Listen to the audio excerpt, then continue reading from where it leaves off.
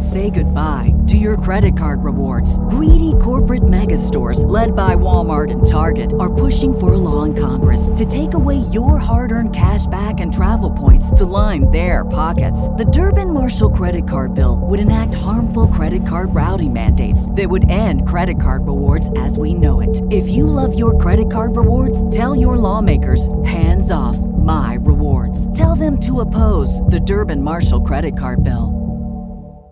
Welcome to the Franziska Show podcast, a part of JewishCoffeehouse.com, a show on where I give a voice to Jewish issues, topics, and people. I'm Franziska, a podcast success coach, and your host. Welcome back, and thanks for checking in once again. I'm so excited to have you listening here, spreading the word about the show, and contributing in the WhatsApp discussion groups where we discuss future and potential topics and episodes for this podcast. I want to thank Zahava Bauer for introducing me to our guest today. Today's episode is going to be quite short, so I decided not to leave you hanging and release a second one this week. The next episode will be with Esther Freeman. If you know her, she is a musician, a singer, songwriter. We recorded this a while back, and in honor of Lag BaOmer and introducing music back into our lives, I wanted to connect back with our roots of this show, where we used to interview Jewish women in the arts and entertainment, talking about music journey, the music industry, and tips and tricks. Both episodes this week are on the shorter side, which is why we're coupling them together. And next week, in honor of Mental Health Awareness Month, we will have an episode attributed to that and how that affects building a Jewish frum family. If you or anyone you know is thinking of launching a podcast and you want to do it yourself, please do reach out. I have some incredible resources for you, as well as the new course I just launched, and I'd be happy to hook you up. As always, see you in the discussion group. Here we go. Welcome back to the Franziska Show. Today we are doing a tribute episode in honor and memory of last year's tragedy that took place in Meron on Lag BaOmer. With us today, we have Shira Kronenberg from Bergenfield, New Jersey, the director of Judaic Studies Learning in Frisch. And she also happens to be the aunt of Donny Morris. Alav HaShalom. Welcome to the show. It's such an honor to be speaking with you today. Thank you for having me. Take us back to last year's Lag BaOmer. Maybe paint a picture of what were you doing, and then how did things unfold? What happened? If you can describe what was happening. I was actually home. It was a Thursday night. My niece was over. We were preparing for Shabbos. I was supposed to have company for the first time since COVID, actually. And I got a text about staying to Tehillim, and at the same time I got a text from someone asking if I was okay, and I think I was very confused in the moment. My nephew's Hebrew name is Nachman Daniel, but we always just call him Donny, so in the moment I didn't really think much. I didn't get it at first. I think I looked at it very quickly, and my sister goes by the name Rolana, but her Hebrew name is Miriam Alana. First, I started to ask my friend, what do you mean, am I okay? I'm going to say some Tehillim. All of a sudden, it clicked, and I called my brother-in-law. All he knows right now is that Donny was hurt in Meron, and they don't have any other information. I quickly went online to see what was going on. And even that, I couldn't even understand it. First, I was was there a terrorist attack?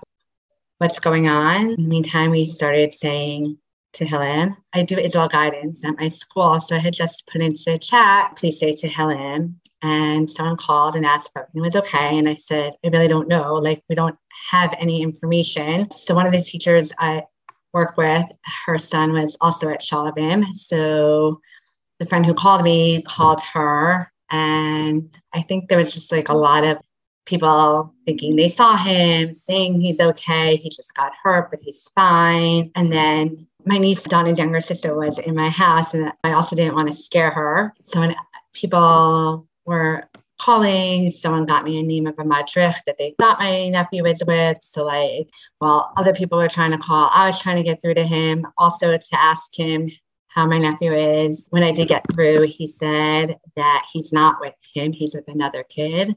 And from there, I was really just waiting to hear, trying to get in touch with people that were at Shalabim. My niece, I think she didn't know what was going on really. So she ended up staying with me a lot longer. Just, I think, to keep I don't know, I guess try to be in the mind of a 15-year-old who you're trying not to make worried. And in my mind, I'm like, I'll be fine. And I remember being like, my assistant principal called. He's like, is everything okay? And I was like, yeah, just everyone should stay to Hillen. They can't find my nephew right now. And I was like, watch, they're going to find him with a broken leg or something. And I'm going to feel more like he just was on the other side. And it's going to be why do you make such a big deal about something? I was at home. My sister lives around the corner for me. At around midnight, I brought my niece home. There was still no real news. And then I got in touch with a friend who had connections to Ellie Beer. So they were trying to get in touch with him. I guess around 30 in the morning or so, I told my sister I'm coming over. And I said, I'll stay in your basement even, but I don't want you being alone. The rabbi of the community, Rabbi Newberger, was there with his wife and two other guys that were helping my brother-in-law. But I felt like my sister shouldn't be alone. I don't even remember what time it was when we decided I said to my sister, maybe we should post it on Facebook. So I think posting on Facebook started to make it very real, but we needed information. So what did you post on Facebook? Looking for Donny Morris. We happened to have had, which I think is the picture that really ended up going so viral, was he had sent my brother-in-law a picture of him at Meron, and it was only maybe 10 minutes beforehand. And I think that's probably the thing that made it so difficult, meaning there were 45 other people that were lost that day. And just as tragic, I think the picture, knowing that 10 minutes before, the smile on his face, it's not everyone posts a picture of someone smiling when they're looking for someone missing, but to know that this was literally 10 minutes beforehand. My brother and sister live in Israel, so they were going around, people were going and looking in hospitals, calling every hospital. They went to Israel to start looking for him? My brother and sister-in-law live in Israel, and once it was posted, people were looking, people that we knew that were in Israel. My brother and sister-in-law had a flight to leave on Friday. It was going to get them into Israel on Shabbos, but he could fly. Those are Donny's parents. They were visiting Israel at that time. No, they were home. They got a flight to go to Israel, which was part of the reason that was helpful about having posted on Facebook. I had a friend that lives in Israel who was able to get them visas very quickly. I remember flying last year was still very, very difficult with COVID. So in the meantime, we were working on getting them tickets, people looking, getting bits and pieces of information, not everything. I mean, it's anytime there's a missing person, there's accurate information, inaccurate information, information that's partially accurate. Can you give me some examples of the information they were getting? So information was, someone said they saw him being taken in an ambulance. Someone else said they saw that he was fine, just Hatzalah was taking care of him in the ambulance. So people were looking in hospitals for him, but nothing. Then we found out much later on that someone said they saw him trying to be revived. And then in the morning, honestly, I can't even remember times anymore, because after we were told that his body is identified and that he had passed away. Who sent that information? So I think Rabbi Waxman and I think my sister-in-law were ones to identify the body, and they told the rabbi, who then told. And that was the next morning. Yeah, it was probably early afternoon even already, by the time we knew 100%. Wow. What happens after that? What the process was after they found out? And I know there was a very big funeral. I think after, it was changing tickets, booking tickets to get to Israel for a funeral. As I said, my sister and brother-in-law were originally supposed to leave on Friday to go to Israel. But once he was pronounced dead, there was no flying on Shabbos anymore. So it happens to be, we have incredible friends in the community, and the rabbi and Rebbitzin and everyone. I wish I knew how everything got done, but tickets were booked, paperwork was taken care of, and we knew that Motzei Shabbos we were flying out to Israel. Shalabim ended up asking to move the funeral to Shalabim. I think once they knew how many people they imagined being there, I don't think that there would have been space necessarily anywhere else. And also, I think Shalvin wanted to have it there because he was a student there. You went along with Donny's parents with your brother my and niece, sister-in-law. and my niece and nephew. Can you describe the plane ride or like the travel there? What was it like? So there are people who took care of everything, getting through the lines, getting through security, letting the stewardess who we were. There was another family on board also who had lost a son at the Meron thing. And everyone was extremely nice. I was staying with my niece and nephew. My niece was directly with me, like in the seat, I think, and my nephew actually. It didn't feel real. I tried at first. I was like, I think I want to speak. And I was like, I don't know, like, it's like trying to write, like, I was looking at the parsha and this. And then I remember my nephew looking at me and he's like, Shira, just stop. He's like, just go to sleep. And I was like, I can't. But I was sitting on the plane and I just decided to write my nephew a letter. And that's what turned into what I read at the funeral. I think everything felt, now looking back, because obviously as the day approaches, it's very anxiety provoking. I think it felt like an out of body experience throughout, like that it didn't feel real, especially because we were supposed to go to Israel during that whole year to see him visit. And I remember getting my vaccine and like sending him a picture and being like, halfway there, I don't think this is what I thought going to Israel would. I definitely not thought, but I think everything after that was like an out of body experience almost. We got to Israel and there were people there to meet us, to get us through the whole system. We had to get COVID tested, and then they were also doing serology tests at that time, but things were getting very delayed and there was a funeral that was going to happen. And obviously it wouldn't start till the family got there, but they somehow worked out letting them come the next day to do the serology test so we can leave the airport. My sister and brother-in-law had friends there who were able to pick us up. They took us to Shalvin. They had an apartment for us to stay in. They had food. Everyone did everything they could to make us as comfortable as possible. And then, it was the funeral. I knew there'd be a lot of people. I don't think I understood what a lot of people. Would you like to talk about Donny himself for a little bit? Sure. I know I'm his aunt, so like obviously I think the world of him, but clearly so did a lot of other people. Even when he was little, like he loved going to shul. He was very close with my parents, his other grandparents, always did things the way he wanted to do it, how he wanted to do it. And always like a very even balanced kid, like davening, minyan every day, but also fun, was very into sports, like playing golf, like hanging out with his friends. He was someone I always use as examples when I would like talk to my students, because he was, especially as they were like going to Israel for the year, because I always found that what was so great about him was that he's from, but also very relatable and fun and nothing he wouldn't do, I mean, his schedule was like a big thing that went around. What's the schedule? After he passed away, one of the rebbeim found in his spot in the B Midrash his daily schedule, and it was very, very, very booked with his daf yomi and everything he was learning. And I guess the thing that was very endearing to a lot of people was that on Thursday nights it had said, "Call grandma." I remember thinking in the moment, like, my grandma, but it came out later on that my brother-in-law's mother felt that when all the grandchildren would call, it's always Erev Shabbos. So she's like, why doesn't anyone call any other time?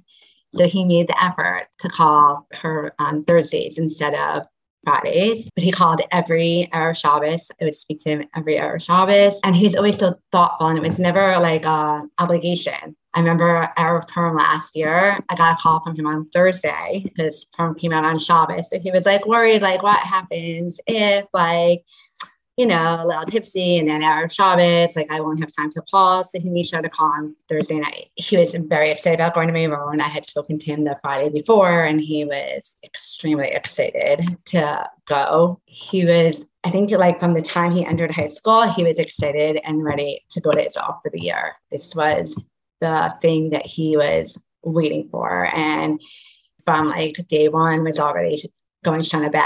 We talk more about, and I know you weren't there firsthand, but what happened that night? The friends that he was with, did they share anything that you'd like to share with us?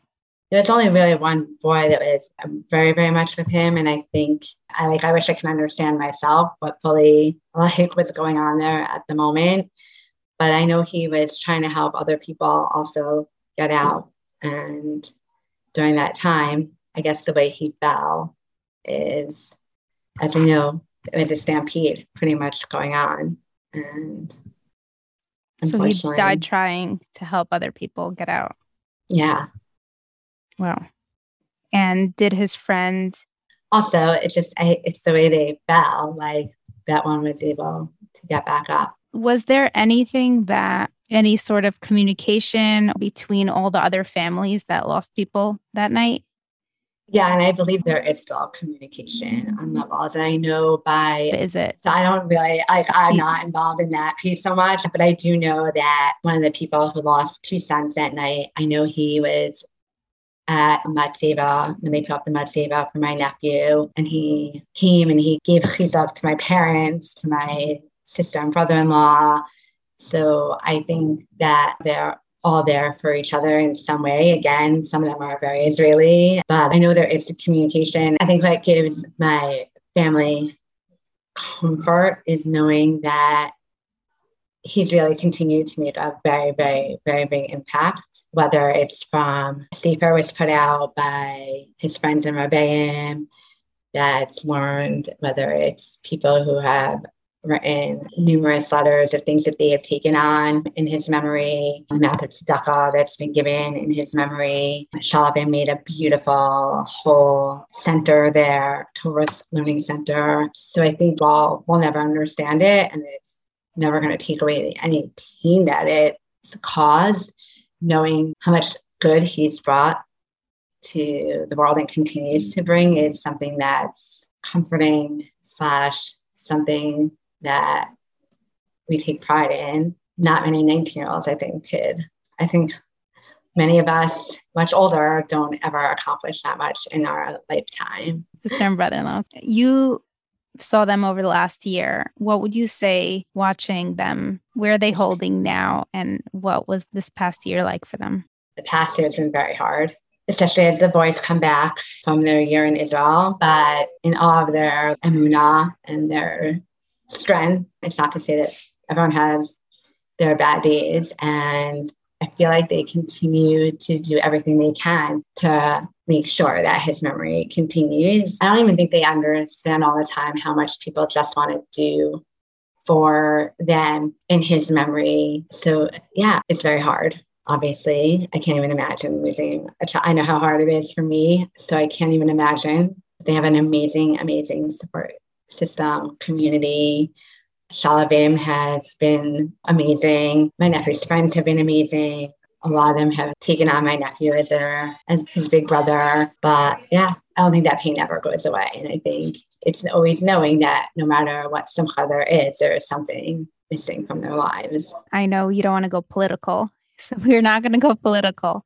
Do you feel like you and your family, everyone else who also lost someone last year, just don't want to go back there? I think I'm just like sad because I remember my year in Israel, it was a thing to go to Meron. And I think I'm just sad that there's such a for me anyway, a negative connotation to it. I don't even know if I could get myself to go to Meron on a regular day at this point. I don't know. I know that Shalvin this year is doing a beautiful tribute thing on Lag BaOmer in Shalvim. Yeah, I don't know. I think everything is a matter of time. And I think what one feels today, we might not feel tomorrow. If you ask me now, if I was in Israel, if I would walk into Meron on Lag BaOmer, I would not. But I think I would just feel traumatized at the whole experience. I think because I've over and over tried watching the videos to understand, to make sense of something that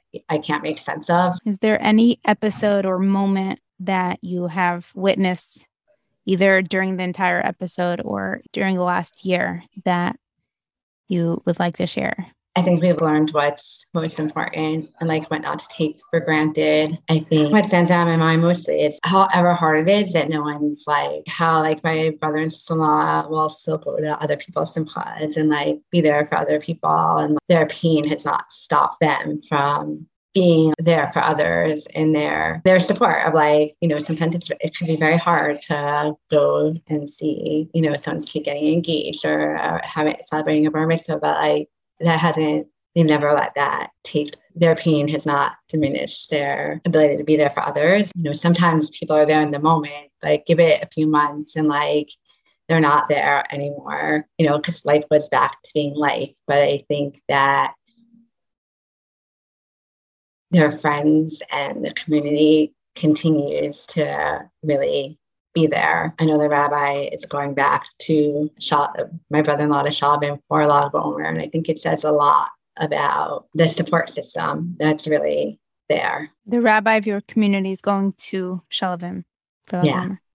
Wow. Thank you so much for doing this episode and taking us a little bit into a glimpse of the pain and loss that the whole nation lived through last year. My pleasure. Thank you. Thank you for listening until the end. If you did enjoy the show, please make sure to listen to some other episodes on this show, and you might also enjoy listening to some other podcasts on jewishcoffeehouse.com. If you need help launching your podcast, please do not hesitate to reach out. And also, if you know of anyone else, please do send them my way. Go straight to the next episode, and I can't wait to hear all your feedback on the WhatsApp discussion group. The link is in the show notes. I hope you have a beautiful Lag BaOmer. If you want to make sure you don't miss a single future episode, make sure you subscribe to this podcast on your favorite podcast listening app so you don't miss an episode.